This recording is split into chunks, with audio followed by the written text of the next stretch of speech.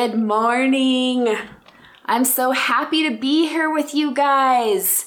This is my first official Coffee with Donnie video after my wonderful trip to Europe. Oh, you guys, it was amazing. I loved every second of it. But you don't pay me for a travelogue, so let's get on with the subject today. Got foam in my coffee today. Today's subject is pretty personal to me because it is something that I have dealt with for many, many years. And it is the idea that we should have done something differently, that we should have done something way sooner than we did, that we are behind schedule. And this is a very interesting concept to me, and I have actually referred to myself multiple times as a late bloomer, as a slow learner, learning things the hard way. And it really came to a head for me 2 years ago. It was actually 2 years ago yesterday when I moved out.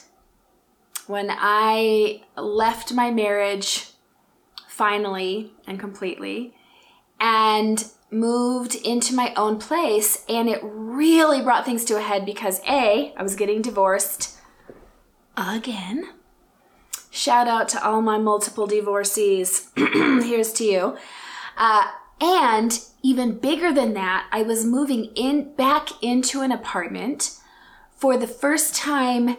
I had not lived in an apartment since I was 24 years old, 24, 25.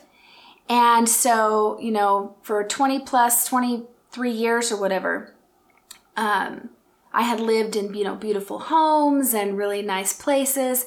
Now, it's not that my apartment isn't nice, but it's humbling, right?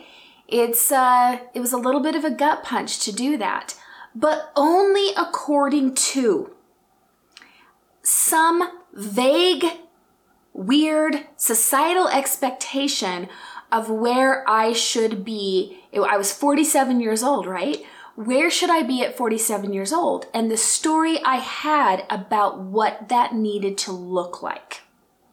I know that many of you can relate to this, but I had to ask myself that question. Where is it that I think I should be in my late 40s? Well, some big, beautiful home, driving a really nice car, retirement fund, lots of money in the bank, even to the point of, now I'm 49, shouldn't I be having grandchildren? We put these expectations on ourselves that we don't even exactly know where they come from. I really feel like they're a compilation of things the media says and little comments our parents make or our friends or things that we see and make up stories about. And I felt like I had taken this very twisty, turny way through my life. Right? Okay. Well, I had children with 2 different husbands. I have this big gap, right? My oldest is 25. My youngest is 10. All of these stories about a more direct route I should have taken and about where that route should have taken me, where I should be now.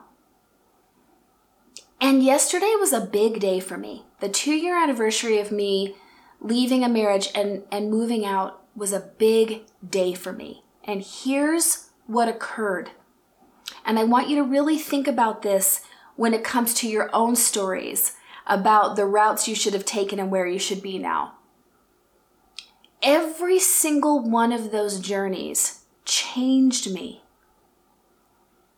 softened me, refined me. And I look at the person I am now, living in this apartment at the age of 49,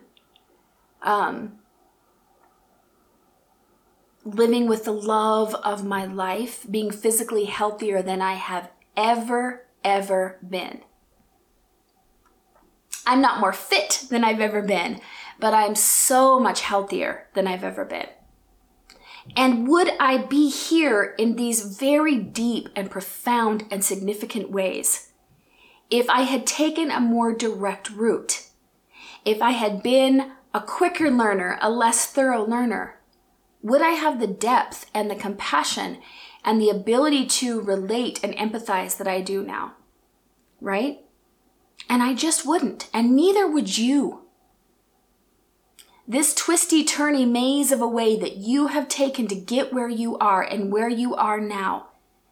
Do you really have to have the story that it should have been different and that it should be different?